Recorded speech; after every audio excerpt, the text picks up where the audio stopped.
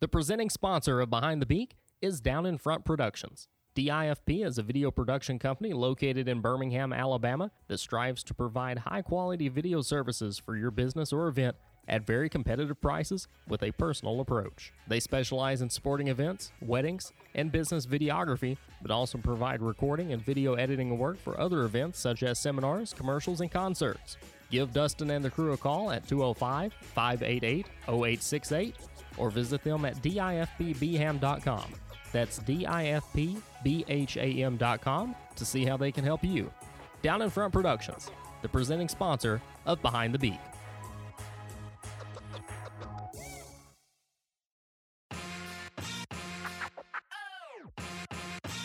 Looking to throw down the sideline. Hester caught it. 10-5. Touchdown, Jacksonville State. He eludes traffic. He'll drive it down and jam it in. Oh, my. Jamal Gregory. Highlight real time. Sports Center top 10 time. This is Behind the Beak, the official podcast of Jacksonville State Athletics. Now, here's your host, Tyler Brown. Hello, everyone, and welcome into Behind the Beak, the official podcast of Jacksonville State Athletics. I'm Tyler Brown, and this is episode number 31 of the series. In this week's installment, I'll talk with former big leaguer and JSU baseball pitcher Donovan Hand. Later in the episode, we'll catch up with the now retired hurler, talk about his time at Jacksonville State and his journey to the major leagues. That interview in just a bit, but first, a few housekeeping notes and some news. If you missed last week's episode, my guest was former basketball Gamecock Malcolm Drumright. I caught up with the Californian about his professional basketball career, and we revisited what might be the biggest game in JSU's Division I history, the win over Belmont in the semifinals of the 2017 OVC Championships. If you enjoyed the Eli Jenkins episode from a few weeks back, I think you'll really like Malcolm's episode. If you want to go give it a listen, all previous episodes of the podcast can be streamed at jsugamecocksports.com/podcast, on Apple Podcasts, and on Spotify.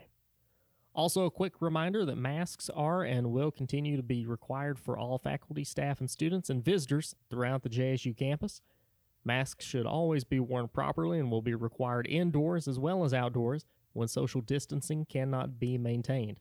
Signage has been placed in all buildings and areas indicating the mask requirements. Students and families are required to wear masks when visiting campus for tours and or attending orientation this summer. Please do your part in helping stop the spread of COVID-19. Please wear a mask.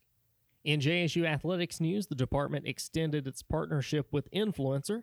Influencer is a social media company that allows the communications office to quickly distribute photos and other content to student athletes, allowing them to share their pictures and graphics online with their friends, family, and fans. It was a big hit last season with our student athletes, and you, as fans, can expect to see more content from your favorite Gamecocks on social media in the coming season. In football news, 6 Gamecocks were named to the league's preseason All-OVC team. Quarterback Zarek Cooper, offensive lineman Michael Shaddix, and tight end Trey Berry got the nod on the offensive team, while defensive end DJ Coleman, DB Yul Gowdy, and linebacker Zach Woodard were named to the defensive team. And on the volleyball court, Todd Garvey's squad received the 2019-2020 AVCA Team Academic Award. The award, which was initiated in the 1992-93 academic year, honors volleyball teams that maintain a year-long grade point average of 3.30 on a 4.0 scale or a 4.10 on a 5.0 scale. JSU boasted a 3.66 overall team GPA, led by 4.0s from Sadie Anderson, Claire Behan, Maddie Cloutier, Lena Kinderman, Lexi Libbs, and Taylor Pribble. That's everything new happening around athletics, and now it's time for today's featured guest. Donovan Hand lettered 3 years for the Gamecocks, leading head coach Jim Case's pitching staff in wins all 3 seasons he wore a JSU uniform. After earning the top spot in the Jacksonville State Division I record book for wins and innings pitched, the right-hander was drafted by the Milwaukee Brewers in the 14th round of the 2007 MLB Draft. Hand went on to play 11 seasons at the professional level, breaking into the bigs in 2013 with the Brew Crew. He also pitched for the Cincinnati Reds in 2015 before retiring from the New York Mets farm system in 2017. Here is this week's guest, the 5th Gamecock to reach the major leagues, Donovan Hand.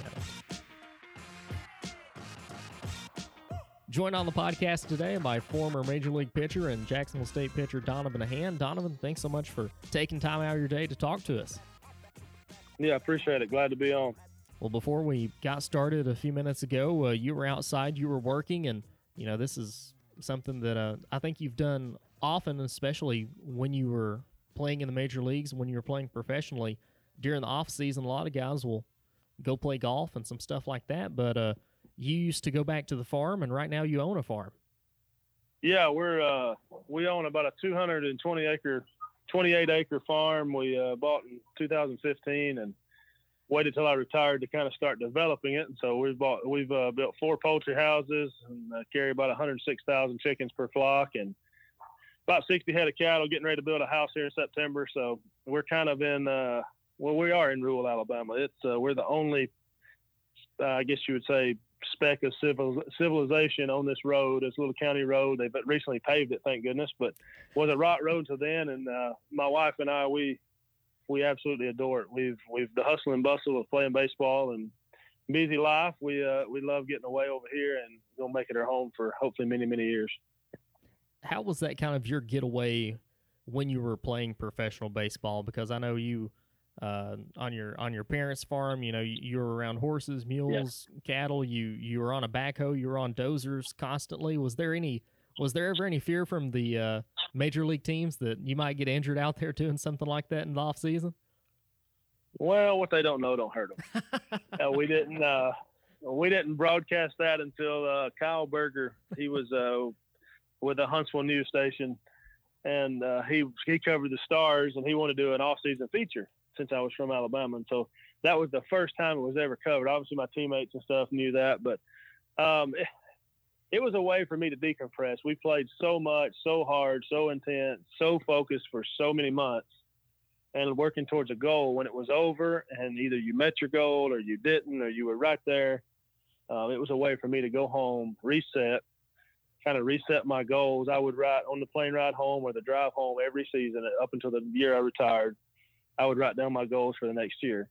And I'd put them away in my baseball stuff that I didn't touch for a month, 6 weeks. And when I got ready to start working out, whatever I was doing baseball-wise for the off season, I would pull that notebook out, and that was my goals.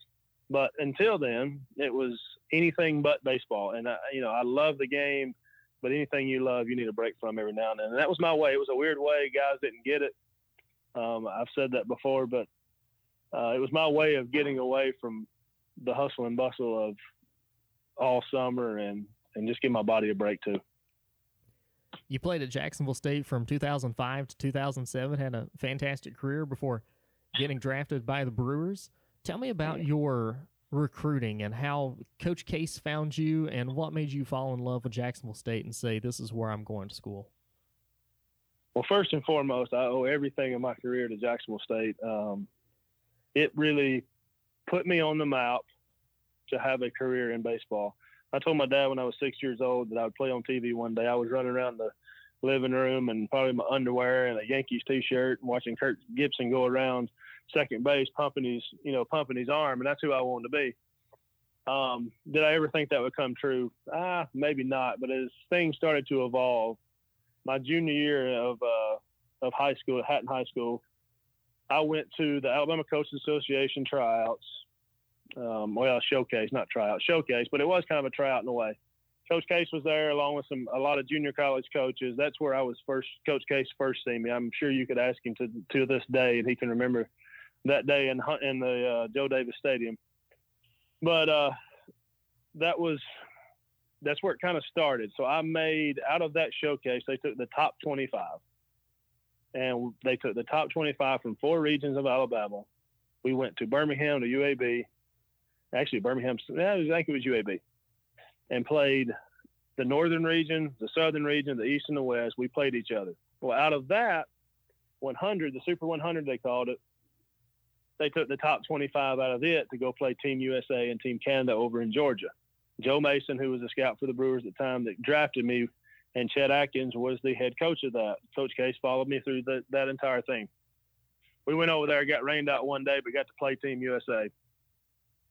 That's where I finally realized, hey, I might be good enough to do something here. So Coach Case started recruiting me. The first day, I guess it was my junior year that summer, the first day you could be in home visits. He was in my parents' home. He sat down with us and offered me a scholarship. Well, it being the first day, I didn't know what to do. This was a big deal. A kid from a 2A school with a Division I baseball scholarship offer. You think jump on it. Well, my parents were, I guess, more level-headed than me. Let's wait. Let's see what happens. You might get some more. We wanted the Alabama, the Auburn, not really Auburn, but Alabama, those SEC schools. My dad thought I was SEC ready.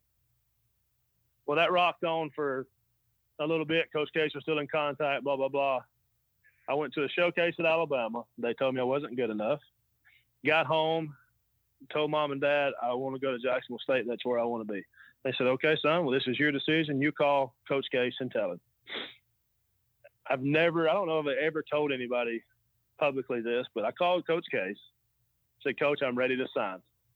He said, well, I'm glad to hear that. The only problem is we gave you a scholarship to somewhere else, somebody else. I said, oh, really? Broke out into tears. He didn't know that because I was on the phone, but broke out into tears, thought, well, there was my opportunity. Well, that rocks on. He left it at that. That was it. He had got wind I went to Alabama. He thought I was signing with somebody else. He moved on. I ended up signing with Northwest Shoals Community College about 20 minutes from home.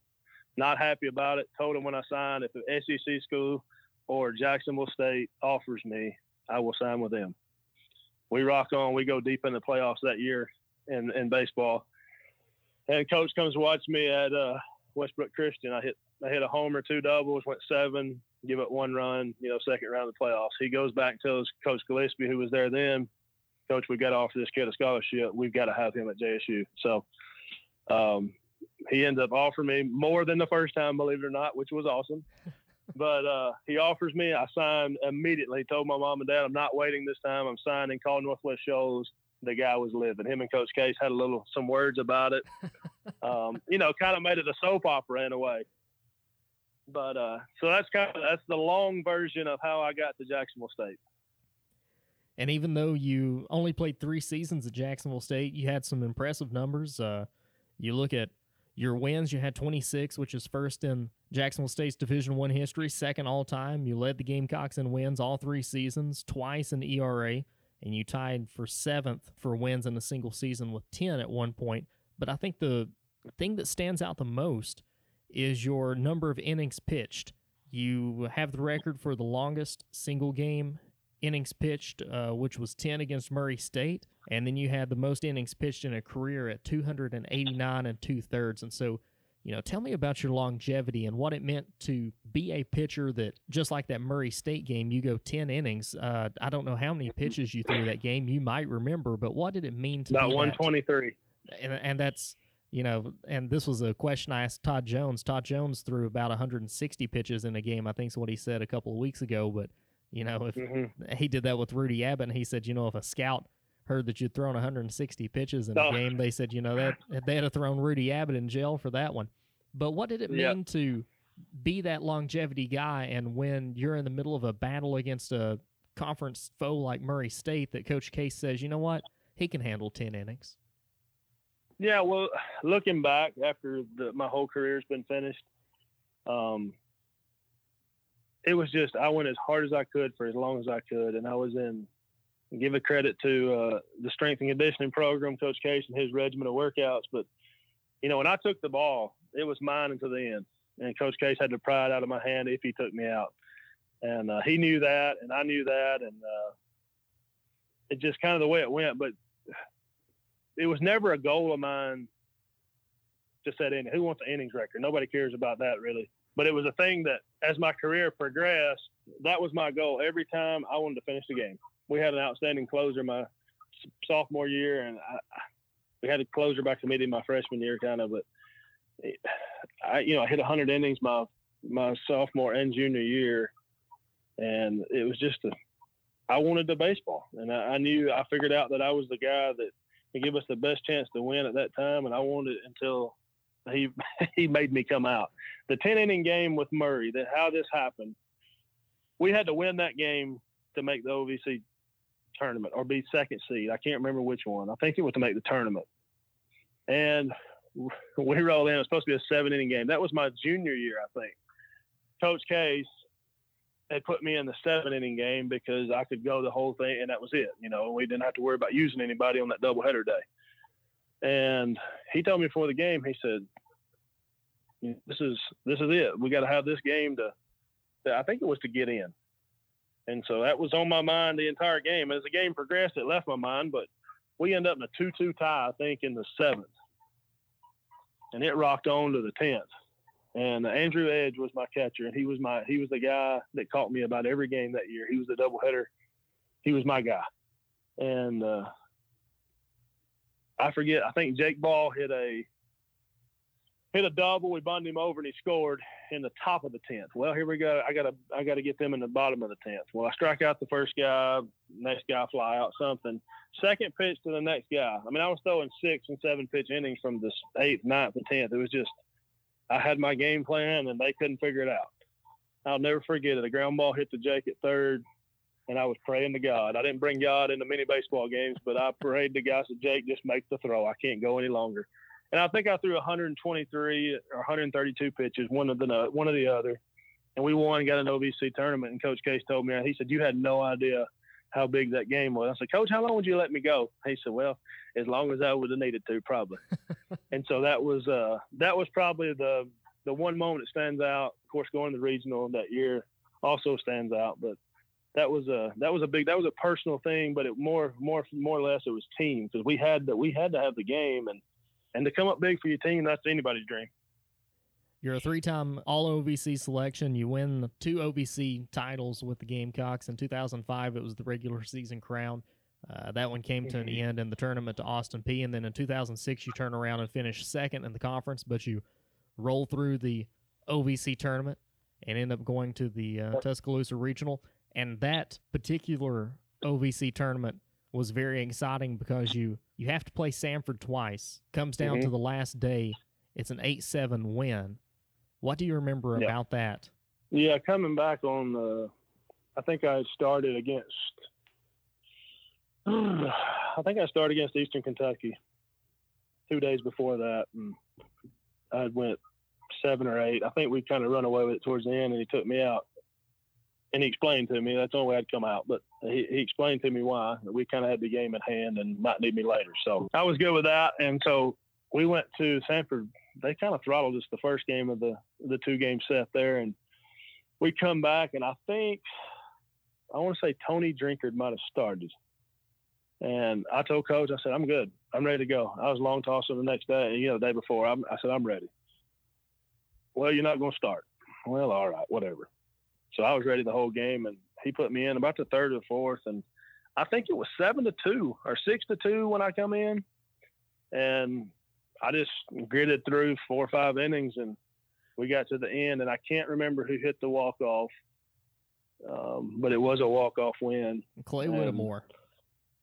Okay, that's it. Well, yeah. So double to right center, if I'm not mistaken. Yep. But anyway, so it was surreal because we had dreamed about it. That was our goal. When I talked about goals earlier. When we set our goals preseason, that was our goal, to get to a regional. And then now, looking back at it, now that we broke the regional thing those couple years, now their goal is to win in a regional. So, looking over a program's history since you've been there, to see it evolve from let's get to a regional, so now let's make it to a super regional is pretty incredible, being a former player.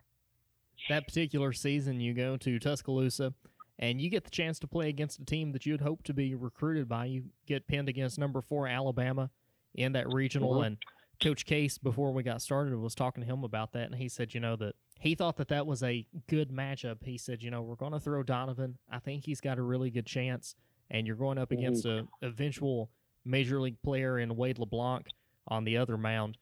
And the unfortunate thing about that game is you guys have a lot of weather, a lot of rain, and it's about 11 o'clock before you get that game started. So what did that do to you guys? Because you don't have a locker room, and you're kind of having to hang out and just wait for that game to start. What did that do to you guys? I think it was a lot of anticipation. I'm not saying if we had started on time that we would have beat them, but I think it took a lot of our edge off. We were nervous. I can remember being nervous. A lot of 90% of my hometown was there. And, of course, all Alabama fans, but they were JSU fans that night. And I can remember that was my, I wasn't good enough to go there. I'm going to show you how good I am. And as that kind of rocked on, I think it was supposed to be a 7 o'clock start, maybe 7:30. Of course, the game before us was playing, but 7:30 start. I went out and warmed up a little bit, and then the rain started. And I'll never forget going back out. It was 10:45, 11, like you said, and the edge was kind of off, and because the routine was off. Hadn't dealt with. I was still young. I was 20 years old, and just didn't know how to cope with all those things mentally, more or less than physically. It was there. It was there all night. Mentally, it was not there, and just kind of took our edge off. We come out. We scored 1 or 2 in the first. I think we ended up getting beat 11-1, I think, but. We scored 1 in the first or second. Felt like we were there. I didn't give up anything for about 2 or 3 innings, and then kind of what I was doing, they adapted to. That was the difference in a little more kind of big boy baseball. They adapted to what I was doing, and I didn't really know how to change it at the time, and stuff just kind of we made a couple errors, which happens, and it's a big game, and probably the biggest crowd any of us had played in front of at that time, but. We held our own for a long time against the number 4 team in the nation, and it was a special night. I hate it didn't go better than it was, or better than it did, but it was a special night just to get there. That was our goal that year, to get to a regional. We done it, and then we get beat by Southern Miss the second game and get put out. But just a good moment for the program at the time.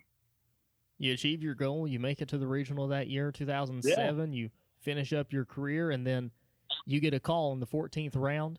You've been selected by the Milwaukee Brewers in 2007 MLB amateur draft. What did it mean to get that call and to be drafted by the Brewers? Kind of one of them pinch me moments. I was sitting there with my family, my dad and my mom, my brother, my younger brother, and my name come across the computer. The first day, that was the first year they done the first round on TV. They broadcasted the first round. So we watched it. Obviously, I knew I wasn't going in the first round, and then the second day, they done it via the internet, whatever, that kind of thing. So I'm watching it, and gets to the Nationals had told me they were going to take me in the 7th. Well, Joe Mason, back to my junior year of high school, Team USA, all that, Joe Mason was a scout for the Brewers. I hadn't heard from them. He'd come and done the intelligence test is what they call it now, but it was a different at Jacksonville State, and I had no idea what I was doing, but he just said, hey, I want to give you some test stuff. He was at JSU a lot, and he was a scout for the Brewers. He calls me that morning and said, hey, we're going to take you either in the 11th or the 14th today. You want to sign? You going to sign? And I said, well, yeah. I said, unless you don't give me any money.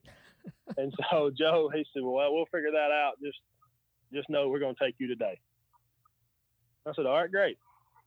So I'm looking at the 11th. I'm a kid still, and still looking at the 11th round. The 11th round goes by, nothing. I'm like, the Brewers pick, nothing. I'm like, what in the world?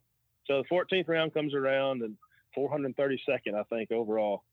And the Brewers take, my name goes up on the screen. I'm pretty sure my dad probably cried, which didn't happen very often. But just one of those moments that, again, it was a goal that we had worked for and finally achieved it. Now I had a decision to make, whether to go back to Jacksonville State for my senior year or go professional. So there comes that decision. Of course, Coach Case calls me, and he wanted me to stay like anybody, I'm sure. And I wanted to stay in a way, but I knew this was my opportunity to go and see what happened, and didn't know if I'd get it again. I'd talked to a lot of people, didn't have an agent, didn't think I needed one, and talked to a lot of people that, you go back to your senior year, you take a line drive off the knee, the elbow, or something happens, well, then you're done. And so I just wanted to go and see what happened. That was my lifelong dream to do, and it worked out for the best in the end. But it was a tough decision to leave JSU at that time. We had a big freshman class coming in. Ben Tootle was one of them, another power arm, and we were really loading up to be really good. And I left. Coach Case many times said if you'd have stayed, we'd have made it to Super Regional, but I don't know that. Nobody knows it. But that was just a personal one of them. You've been so team oriented so long, it was hard to make that decision. But we went. You break into pro ball in 2007. You get sent to Helena for rookie league, and then A little later that season, you get sent to West Virginia, the power up in Charleston, West Virginia. 2008, Huntsville, Brevard County. 2009, you're back in Huntsville again. In 2010, you're Huntsville. Then you get the call up to Nashville, and you spend some time in the minor leagues. And you finally make it to the majors in 2013. But from 2007 to that early season, 2013. What were you kind of thinking, that you spent a lot of time in the minors? I think at one point you were in the career list for most games played with the Nashville Sounds at AAA. Yeah. What did it mean to be in the minors for so long and then finally get that call to go up to the major leagues? Well, I really didn't know what to think. I kind of just kept my head down and kept going. Didn't look up much other than I knew I had a goal still. I seen a lot of guys around me going to where I wanted to be. But again, I wrote down goals every year, most of them attainable. And I kind of stuck to those. But my progress through the minor leagues early was quick. I was like, man, this is going to be awesome. I'm on my way. And then I get hurt in 2009. It kind of slowed me down some. And they wanted me to be a starter so bad. I just was not a starter at the time. And it still, my whole career was that way. If they'd have just left me in the bullpen from, say, 2010 on, I'd have probably made it in 11 or 12, maybe a year or two ahead of time. But I was a starter bill, 4 pitches, good control, good command, decent velocity. Just didn't work. But 2013 spring training, I'm at home doing nothing probably, and I get a call from the assistant GM. Hey, kids, you're going to Major League spring training. And I had done an article at the end of 2012 season with the Tennessean, I think, in Nashville. And they were talking about a lot of the same things you did. Hey, you've been here a while. You've put up really good numbers. You made an all-star team 2 or 3 times. What's holding you back? And I didn't know. And I still don't know to this day. But I made a comment in there, and the reason I say this, it was brought up later on, but I made a comment that says, if they'll just give me a chance, if I can't do it, I'm willing to walk away. But if I can, I really think I could help them. Talking about the big league club. And the assistant GM a couple years later brought that up again. I don't know if that had some bearing, I called him out in a way. But 2013 spring training, I'm the last cut. I was just, real close to making the team. They took a guy through 97 instead of 93. And didn't make the team, was told to go to Nashville, keep my head down, do what I've been doing. You'll be up here as soon as we need somebody. Did I believe that? They just told me that 2 or 3 years before that too. But I give up 1 run in 18 innings of spring training, led spring training in innings, the whole, just had that special spring training. And May the 27th that year, May the 26th, pitching coach comes down. I'm in Nashville, and I threw the night before, which is weird for me to throw back to back. He said, hey, I need you to get up, throw a bullpen, work on your quick move, blah, blah, blah, this, blah, blah, blah, that. I'm like, well, this is odd. He said, if I go out to the mound, you get it going real quick. And so I had no idea what was going on, kind of that tunnel vision moment. Well, everybody around me, all my bullpen mates, they knew what was going. They knew I was getting called up. And so the pitching coach, the way it works out, the starter got in trouble, and he had to go out and give him a break. And he's going out. He's doing the LeBron push down, no, don't get up and throw. And all he was doing was getting me a little work off the mound before I went the next day. And then the manager after the game called me in. You're going to the big leagues. My parents was there. Of course, my wife was there, and a couple family members that came up to watch. And one of my teammates, a close friend of mine, Tim Dillard, who's a lifelong, he owns the record for Nashville Sounds, but he had told my dad and parents and stuff that to hang around, I was going to the big leagues. He knew what was going on. I didn't. He'd been in the big leagues 3 or 4 times before me, so thankful for him to do that. But they hung around, got to share the news with them. Me and my wife flew out the next morning, and I got to the stadium about 10 o'clock. Got in the hotel, got to the stadium about 10. We had a 12 o'clock or 1 o'clock game, and at 2:30 here they called my name. So didn't have a lot of time to think about it, what was going on. I'd been to Milwaukee a few times and pitched in exhibition games and some prospect games, but so it wasn't a big shock. But it's different when there's 42,000 in the stands. Getting the family up there for what would eventually be your major league debut, that was a little bit of a debacle, wasn't it? It was. So my parents were in Nashville. My younger brother was at home in Hatton, So they drive 2.5 hours home, pick him up, and drive however long, 10 hours, 9 hours to Milwaukee, and get to share my debut with me. They got there about 12 o'clock, I believe, because it was 10 o'clock by the time I told them. They drove home, then drove the 9 or 10 hours up to Milwaukee. But they made it, so they got their claim to fame on TV. They showed them, done a little interview and that kind of thing with my parents. So it was a special moment for everybody. I am glad they got to enjoy it with me, because without them, obviously, I wouldn't have been there anyway. You made your Major League debut May 26, 2013 against Pittsburgh. You throw 2 innings, give up just 3 hits, strike out 3, walk 1, and only give up 1 earned run. And they really kind of threw you right into the fire. Do you remember who your first Major League at-bat was against? Andrew McCutchen, the MVP that year. I didn't throw many four-seam fastballs, but I was so nervous. I was like, there's no way I can control this sinker right now. There's no way.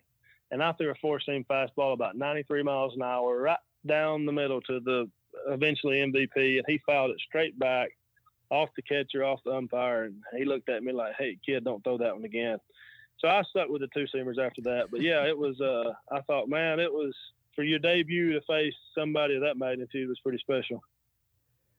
McCutchen does get a single off of you, but you settle in after that, and you eventually come back around to McCutchen again in the later innings. You get him to pop up to shortstop, and that was actually the last out of that outing in the top of the 6th inning. But, just going back to that first start and getting the call out of the bullpen and pitching against guys like that, you've got Andrew McCutchen, Neil Walker, Sterling Marte, Brendan Inge. Talk about what it meant to go in and face a lineup like that and be as successful as you was in your debut. It was kind of that moment, hey, you're good enough to do this, and that's what I had wanted for so long, for 3 or 4 years. I mean, I wouldn't say for the whole 6 years before I got there, but when I got to the upper minor leagues, that's the moment I wanted. I'd face those guys in spring training. They'd come over and take minor league at bats, or I'd get to go over and pitch in the big league games. And I had quite, not just dominated, but success against guys of that magnitude. I knew it was spring training, but I also knew that those were big league hitters. And so I wanted that moment in that season to face them when they're at their best and I'm at my best. I want to face you and see what we got. And so I give up a run, big deal, but I strike out 3, a lot of weak contact, and guys just threw out the lineup that, I think they made the playoffs that year. And that was kind of, hey, you can do this kind of moment. If it had went the other way, if I'd give up 10 in an inning, I don't know what the rest of the career would have been like. But to give up 1 on basically no sleep and kind of the way the starter got knocked out in the 4th, and it was kind of an ugly game, and kind of got it back into give us a chance mode. And it was just, hey, you can do this. I'm ready for the next one now. So it was a good start to the career. Just a few days later, you make your first start at the major league level. That was against Atlanta up in Milwaukee on June 22nd, 2013. And that night, Jim Case and Greg Seitz fly up to Milwaukee, and Coach Case said that you came over to their hotel room and you guys spent hours up just talking. And so what was that conversation like? What were the 3 of you talking about, the night before this monumental day? Well, it kind of started out as couldn't believe it that we were all 3 in the same place for what tomorrow beheld. It was a big moment for me, obviously, but for Coach Case, I think it was as big a moment to see one of his former guys start against a team we all grew up loving. I mean, if you're in the South, you're an Atlanta Braves fan. And then Seitz, Greg Seitz had been a very, very close friend. Even at college, he was kind of, I guess you would say, a dad in a way. We'd go over and hang out with him. He had all the fancy electronics. You know how Seitz is. And he had everything we needed. And so we'd go over and hang out, maybe eat dinner, whatever it was. And he done an outstanding job with us getting our information there to our parents or whatever it was. And so for those 2 guys to be there, obviously there's a lot more people. Josh was a special, if he could have came, I know he would have. But to be sitting in Milwaukee in that hotel room, just talking baseball with a guy that made me into the pitcher that I was, without him, I probably wouldn't have been at that moment. So, and to see the joy on his face, that was the most amazing thing, because Coach Case was a very stern but loving guy at Jacksonville State. But we got the business mode all the time. Just to see him in a relaxed, excited, just he was full of joy. But he was still a coach. He said, Donovan, you got to go get your butt in the bed. He said, you got to start tomorrow. I said, Coach, I'll have to be there like 10, 11 o'clock. He said, I don't care. We're keeping you up. I said, Coach, it's no big deal. And so the next day, to see them buying Milwaukee Brewers gear and sitting with my wife and enjoying those moments was pretty special. And to be fair, you probably got more sleep that night than you did the night of your debut. Oh, there's no doubt. We caught a 4 a.m. flight, and of course I wasn't sleeping. I had finally achieved a dream that I had longed for so long. So that June 22nd night, you go 4 2/3. The Brewers pick up the win 2-0 over the Atlanta Braves. You gave up just 2 hits. You walked 1, struck out 3, but you exit just an out before being able to register for the win. What happened there? Thank God they took me out, because I don't know that I could have threw another pitch. It was so much adrenaline went into that, and I had not went 4 2/3 or 5 innings, and I couldn't tell you when. I think I threw 63 pitches, and it felt like I threw 163. It was a moment that was so much hype into it for me personally that I couldn't go anymore. And to be locked in for so long to a team that I grew up watching, and a lot of guys that I watched for a long time, it was a good thing they took me out there. I wish I could have got one more out, but this wasn't happening. You pitched up against the Cubs just 4 days later in a relief appearance, and then on June 29th, you make your first road start against, again, Pittsburgh is who you're having to face, and you pick up your first hit in that game. You get a base hit right side off of Francisco Liriano. How well do you remember that at bat?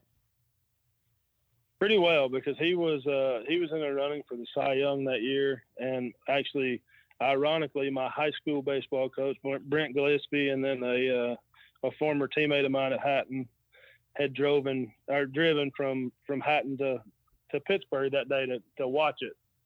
And of course, I was a pretty good hitter in high school, but at the time, I was not such a good hitter, so it was a good moment. I want to back up just a minute. The way that first start against Atlanta happened, I hadn't thrown in about 4 days, and I went to the bullpen just to throw a little touch and feel off the mound to make sure I didn't lose what I was doing. And the pitching coach said, "When's the last time you started?" And I said, 2010 in AA. He said, "Okay." I didn't think nothing more about it. The manager comes to me during BP that day. He said, "Hey, kid, what do you think about starting in about 3 days against Atlanta?" And I said, I hadn't thought much about it. He said, "Well, you're starting." And he walks off and leaves. I'm like, what the heck is going on here? I hadn't started since 2010 in AA against probably the Lookouts and a bunch of those teams. And that's now all of a sudden I'm starting against Atlanta, the team that, that was so awesome growing up watching. So one of those deals. Going back to that first hit against Pittsburgh, Kyle Loesch looked like he was up to no good whenever they threw the ball over to the dugout to him. Did you get fooled by the oldest trick in the book? No, the problem is I was a starter, so I knew what was going on. I'd seen him do it to 2 or 3 other rookies too, so I knew what was going on, was not worried about that. Still have that baseball today. It's got a authenticity sign on it, and, it's a special moment. But, Liriano, that at bat, he had me like 1-2 or something, and instead of just throwing a fastball right by me, he throws me a little breaking ball, and I basically throw my bat at it. And I think Garrett Jones in right field, matter of fact, picked it up with his bare hand by the time it got to him. So I wouldn't say it was a screaming line drive, but it looks like it in the book. So it was my first hit and the only one. So I'm glad I got a hit. You spent 2014 in Nashville. 2015, you were with the Louisville Bass AAA team for the Cincinnati Reds, and you get the call up to Cincinnati. And then after that season, you spent 1 season in China, and then you spent another season in Venezuela. Actually, you were in Venezuela for 2 seasons. You did that again back in 2012, 2013. And then you were independent ball in Somerset.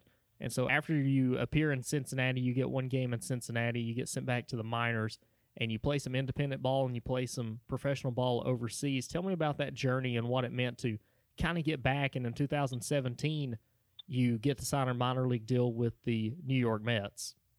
Yeah, 2015 was the first time I was out from under Brewers' control after spending 8 years with them. And I felt like I needed a fresh atmosphere. Come off a pretty good season in the big leagues in 13, didn't get a chance in 14, made a AAA All-Star team as a closer, which I had never done. That was my knock the Brewers had on me. I didn't throw late enough in games. I couldn't be a setup guy or a closer. That's what they wanted me to be. So I go to AAA in 14. I'm the closer. So actually, I'm the setup guy. I got like 13 holds, and then the closer gets called up, and so I become the closer. I saved 7 or 8 games, whatever it was, and then the All-Star break, they want to make me a starter again. And I kind of revolted and just said, hey, I'm not going to 80 or 90 pitches. I don't want to hurt myself. So that year was the utility pitcher role. I had 7 starts, 7 saves, 13 holds, and just felt like I needed a fresh atmosphere. Talking to my agent, many coaches that I'd come really close to, they felt like it was better for me to go somewhere else. And so I signed with Cincinnati. He got called up out of the blue. 2 or 3 guys got hurt in one game against Detroit, and they needed some arms, and it was my start day the next day, I think. And so they called me up. I get in 2 days later against Detroit in extra innings, go 3 scoreless, strike out 5 or 4 or 5. I don't remember what it was. I thought, man, here's my second chance. I'll get a chance. And Marlon Byrd miraculously comes back from a broken wrist in 10 days. And the next year he gets busted for steroids. So I don't know if that had anything to do with it or what, but I always blame it on Marlon Byrd. I get sent down and never really called back up, never really a chance again. And so after 15, I really didn't know what I wanted to do. I was mad at the game. Didn't really know. Didn't have a lot of good offers. The Braves had offered me a low pay minor league job. The Brewers had offered me back. Cincinnati didn't really want me back. I'd had surgery, clean up my elbow after the 15 season. So I didn't know what to do. And my agent at the time, Adam Hubble, had kind of mentioned it. Hey, let's take a trip overseas and just see if we can make some money. I said, okay, well, give me some insight on it. He sends me a bunch of articles, and I'm reading up on it, talked to some guys that's been over there. Really didn't know. And so I wanted to go to Korea, but ended up going to Taiwan. And it was a great experience. The baseball is 170,000% difference than American baseball, but loved it. My daughter and my wife got to come over and see Taiwan, and it was good, but just wasn't for me at the time. So it was kind of like one of those deals. I'd pushed for it so long, and the good Lord finally said, all right, I'm going to show you, you don't need this. And he showed me in about 3 months I didn't need it. So I spent 3 months there, come home, didn't really know what was next, had 4 or 5 teams interested in signing me, but nothing was really happening quick. In the middle of the season, you need to be throwing. You need to be competing to keep yourself ready. And so I had a good friend I played with in Venezuela a couple times, playing an independent ball at Somerset, New Jersey, and that was the premier indie ball league and the premier team. So I went up there and played, finished out the season there, had numerous times thought I was going to get signed back into pro ball.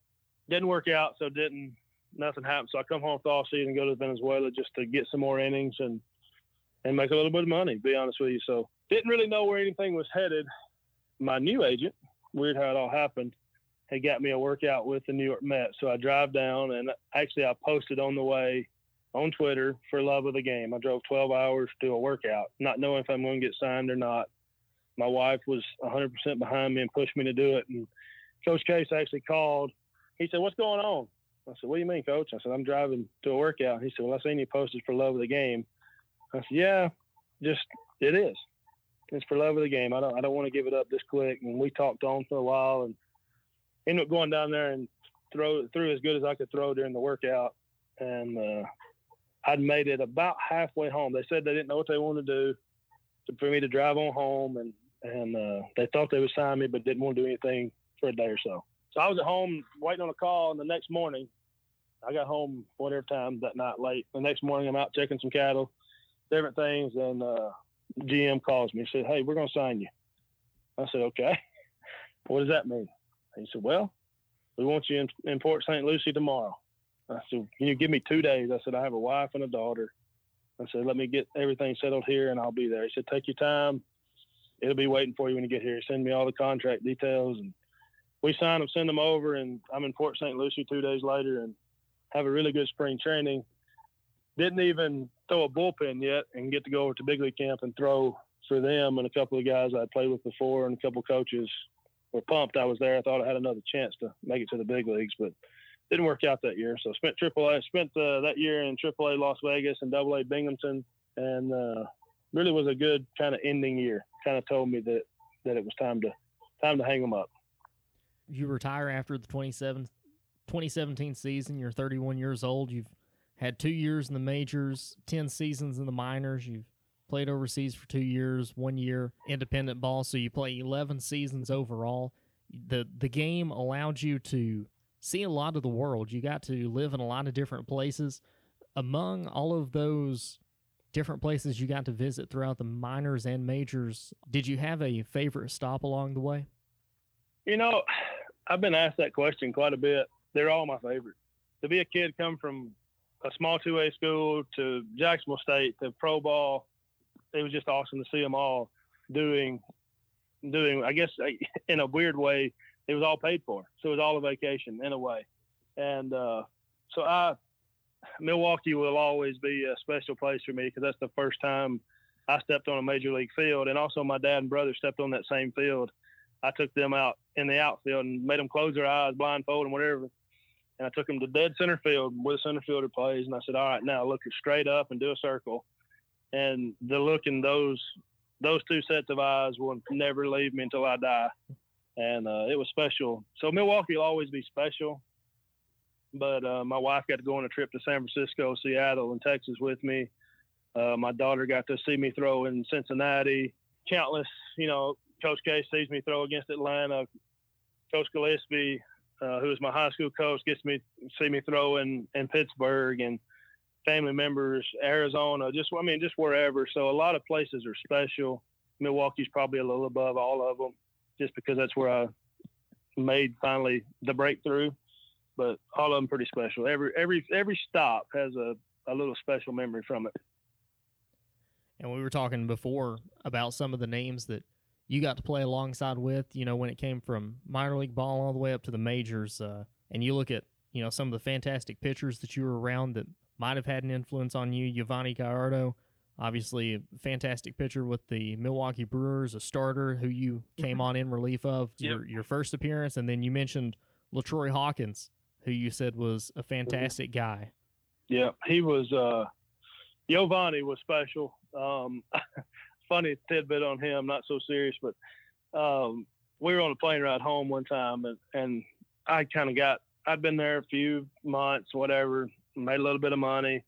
I was wanting me a nice watch to wear with a suit. We had to wear a suit and stuff on the plane. I was wanting kind of a nice watch to wear, and we were in the back of the plane shooting the bull, and he had his left hand over the seat behind me, and I've seen his watch. I'm like, yo, that's a nice watch. I said, how much something like that run? He's like, oh, you mean this one? He said, $10,000-$12,000. I said, what? 10 or 12 grand for a watch? He said, yeah, but look at these other 5 in this watch box I got here. And so it was always, I felt pretty good about myself, and then I'd get humbled very quickly. And so I knew I was in a different level, but Yo he was a good one. He was one of a kind. And then LaTroy Hawkins, you mentioned him. The first time I met LaTroy was in spring training, and he was like a kid in A-ball. And he was a 13 or 14-year-old veteran then. Many, many achievements, all-star games, many, many teams he had played for. But it's like me and you talking here. That's the way he was. He would listen or he'd talk. And he'd tell you, hey, kids, shut up, listen to this. And, he would come on rehab stints. I think it was 12 he was with us, and he'd come on rehab stints in the minor leagues. He was battling a little shoulder impingement, different stuff. And, most big league guys that come on, they'll come out, throw the first inning, or especially relief guy, throw 1 or 2 innings, and then they bounce. They do their rehab stuff, and they get in the shower, and they go back to the hotel, their fancy hotel, and go on. But LaTroy was different. He would stay around and watch the rest of the game. He would do his rotator cuff and his rehab stuff with the rest of the pitchers that threw the game while he was talking them through what happened in the game. So not only he stay and watch and devote his time, he was helping mentor the future. And that sounds easy, but he's mentoring the guys that are trying to take his job in the big leagues. It was a cutthroat world, but he had figured out, he knew he was good enough and knew he was established enough. He wanted the game of baseball to continue and be better if he could make a little help with it. And so another thing was guys would leave, on the days they wouldn't throw, big league guys, when they come down, they wouldn't show up. They'd show up for throwing program, batting practice, and they'd leave. LaTroy put on we had to wear our pants up in AAA that year for some weird reason. He'd put on his minor league pants, pull them up to his knee like old school. He'd come out and sit in the bullpen for 7-8 innings with us. He wouldn't stay all 9 usually. He'd usually leave. He'd say, I got to go FaceTime my kids or something. And, that was understandable. But he would come out and he'd just sit with us, talk with us, walk down the dugout, just be one of us. And it made us feel special that somebody of his magnitude, a 13 or 14-year-old veteran, would hang around and try to help us get where he was and where we wanted to be. So he was one of a kind. Baseball would be a very good place. And baseball is a very good place, but it'd be even better if guys were like him more often. When I worked with the Dodgers, it was always tradition that whoever the major leaguer that was making the rehab start, it was tradition that they bought the post-game spread. And I remember in Double-A, Clayton Kershaw came back for a rehab start, and he bought the entire clubhouse Hennings, which is a fantastic and very expensive steakhouse in Chattanooga. And so back in your minor league days when you guys had a major leaguer come back for a rehab start, who had the best spread post-game? LaTroy done well. He would usually he was there for 2 or 3 stints, but he would usually do like an Outback or something like that, a fancier restaurant. But probably the best one I ever had was in Memphis. And I cannot remember his name for anything. I can remember his interpreter's name, but he was a Japanese guy. And he came in and he wanted to take us to a Japanese restaurant. He took the entire bullpen to probably the nicest restaurant I've ever been to, Japanese steakhouse, anything you want to say. And he bought us whatever we wanted. We ordered, it was food. I'm telling you, it was food everywhere. And it was probably the best post game that we ever had, because he took us away from the clubhouse. I mean, you can only do so much in a clubhouse buffet style. He took us and we had a meal. So it was good. His interpreter had a little too much sake. I do remember that. So he walked back through the middle of Memphis, downtown Beale Street. Kosuke was his name. So it was quite amusing. So I don't know which was the best part of the meal or watching him do that, but it was all fun, all good. Who were some of the best talents that you were able to play around? We talk about Gallardo, we talk about Hawkins. In the minor leagues, you were with Chris Davis, Matt Gamble, Corey Hart, Jonathan Lucroy, Matt Laporta. Who were some of those guys that really stand out to you that, when you first saw him, you thought, this guy's special? Matt Gamble was the best hitter. I mean, throughout Braun is super special as well, but just pure hitter. Matt Gamble was the best hitter I was ever around. It was a different sound off his bat. He didn't get fooled a lot, and when he did, he still found a way to get the bat head on the ball. He put the barrel on the ball a lot of times, and I've seen him hit some balls that, man, how's this dude? He wasn't a big guy. He was 6'2", 210, but his swing was just pure, and he was special. Pitching wise, Kyle Loesch was one of the ones in the big leagues that I really kind of tried to mimic a little bit. We'd use the same game plans, a lot of the same stuff, but he had a better way of using what he had.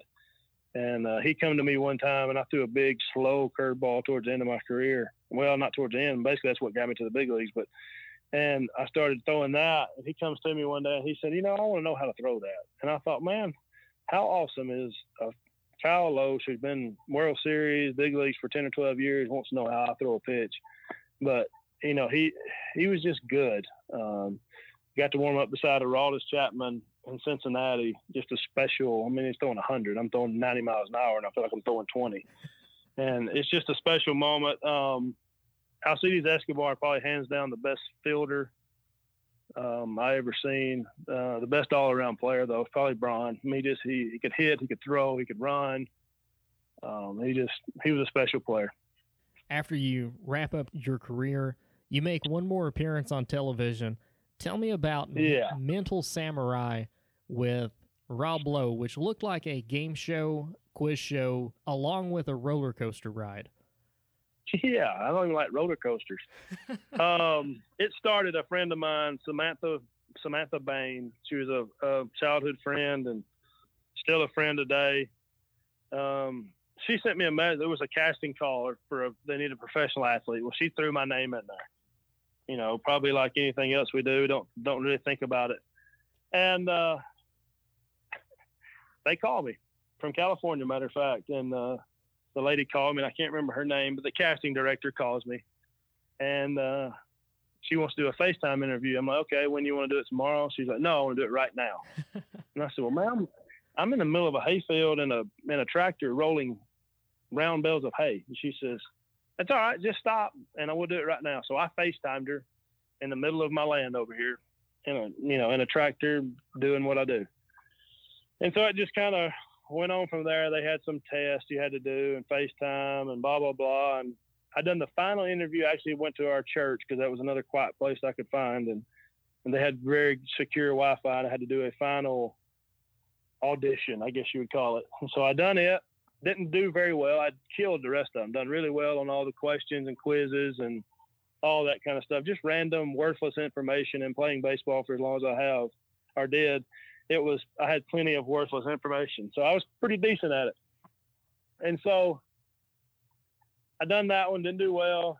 Told my wife, I said, probably will nothing come of it. Well, lo and behold, 2 days later, they called me and said, you're on the show. I said, what? I failed. They said, we don't care. We want you on the show. We think you were nervous. Let's do one more and you'll be good. So we done another one. I done fine on it and everything was on. So I forget the dates, but I flew out to Hollywood and Universal Studios. And we had a lot of preliminary stuff, a lot of, I guess, rules and regulations of the show. And then the next day, 6 a.m., we had roll call, dropped their phones at the door, and the game show started. So unfortunately, I didn't get enough questions right for them to give a lot of the bio and stuff that they done full interviews with everybody and background stories and blah, blah, blah, a bunch of stuff. After I had I basically showed him how to throw a curveball on national television during the show. And again, if I got a few more questions, we all might have seen it, but he come and found me after and just wanted to say, hey, it went the way it was. But he really appreciated me doing that because he said, I'm a baseball fan. And I think he's got probably box seats down at Dodger Stadium and watches a lot of baseball. He said, I've never seen it that close to learn how to throw a curveball. So that was kind of cool. A lot of, just another life moment, notch on the belt kind of thing. But it was a good experience too. Well, Donovan, I've kept you on here for about an hour. I said about 45 minutes, but and I'll let you go right after this question. This one, I would kick myself if I didn't ask you this one. And I know you were talking about growing up, being a baseball fan, that you always dreamed of being in the major leagues, and any baseball fan knows Bob Uecker. Josh Underwood, Greg Seitz, I know what they would do is they would wait until you were in the bullpen during the middle of a game, and then they'd say, all right, now let's call Donovan and listen to it. Tell me about your voicemail story with Bob Uecker. If I had a nickel for every time somebody's called me and said, why did you answer? I'd probably be rich. Me and you both be rich. No, another one of those things that I learned throughout life, if you have an opportunity, the worst things people can say is no. And so Uecker, I got to know Uecker a little bit, and he'd come down, he'd sit over there, me and Jim Henderson, a very close friend, and we were kind of on the wall as you walked in the clubhouse. He would just stop over there and say, what's up, kid? And he started calling me country boy or something. He didn't call me hick, but he called me something to the country boy. And we got to know Uecker. One day I just went up to him. I said, Uecker, random weird question. And he said, yeah, kid, what's up? I said, would you be my voicemail? He said, what? He had an adjective, but he said, what do you mean? I said, I'd like for you to record me a voicemail. I've heard you've done it before, and I may get sent down tomorrow. So if you don't do it today, who knows if I'll ever get it? He said, yes, I'll do it. He said, I'll do it. Just give me a few days. And I said, I don't know if I'll be here in a few days. He said, you'll be all right. Just stay there. You'll be all right. So a month or so rocked on. I'm like, man, I'm going to miss the opportunity. Some guys were coming back off the DL and stuff. I was like, I'm going to miss the opportunity. I was throwing well, so I thought I had a good chance. But anyway, so one random day they were playing Miami in Milwaukee. He comes down before the game. He says, can I have your phone during the game? I said, yes, you can have my phone during the game. Love for you too. And he said, well, it'll be back in your locker when the game's over. I said, okay. And so, of course, I couldn't wait. I was down that day or wasn't going to throw, and so I couldn't wait to get back in there to see what he had done. I get back in there, had 16 missed calls. And I thought, whose number is this? And it was Euchre's number. He'd called my phone 16 times after he had recorded each voicemail. He'd done it like 4 or 5 times, I later found out. And he recorded that entire voicemail. That's the voicemail, actually, not to ruin it for people, but that voicemail actually didn't happen. He made that up as we went. Those events, as far as me striking out Phillips and Votto and Bruce to get out of a bases loaded jam to win the game, actually didn't happen, but I didn't care. All I knew was a Hall of Fame broadcaster that was a legend on the movies Major League and was my radio announcer for the Milwaukee Brewers had recorded a voicemail for me, and I didn't care what it said. Donovan Hand came into the game with the bases loaded and nobody out. He has struck out Brandon Phillips and Joey Votto. He's taken Jay Bruce to a 3-2 count. Tying run at third, winning run out at second. Bases still loaded for Cincinnati. Donovan Hand from the stretch. Here he comes. He struck him out swinging, and this one is over. How about that one for Donovan Hand? He came on with the bases loaded. He strikes out the side, and the Brewers win the game. Donovan Hand is out, too. If you want a return call, leave your name and number. If you don't, leave your license plate. But the last part of it, leave your license plate, it made it all. That was him to a T. He spent a lot of time in the clubhouse, and he would he'd come down and tell stories during rain delays, or he was in the clubhouse every day. He was a baseball guy. That's just him. He'll tell you that. He actually said that on the thing they done on MLB Network. So that was a special moment. And people's asked me why haven't I taken it off? And I'm like, why would you take it off? And they said, well, we ain't thought about that because it's been since 2013. So 7 years that's been my voicemail. Now some people hate it. People that call me that don't know me say a lot of people with farming stuff and call wanting this kind of, they hate it because they got to listen to a 1.5 or 2 minute voicemail to leave me a 10-second one. But for the most part, I've had very, very good reviews about it.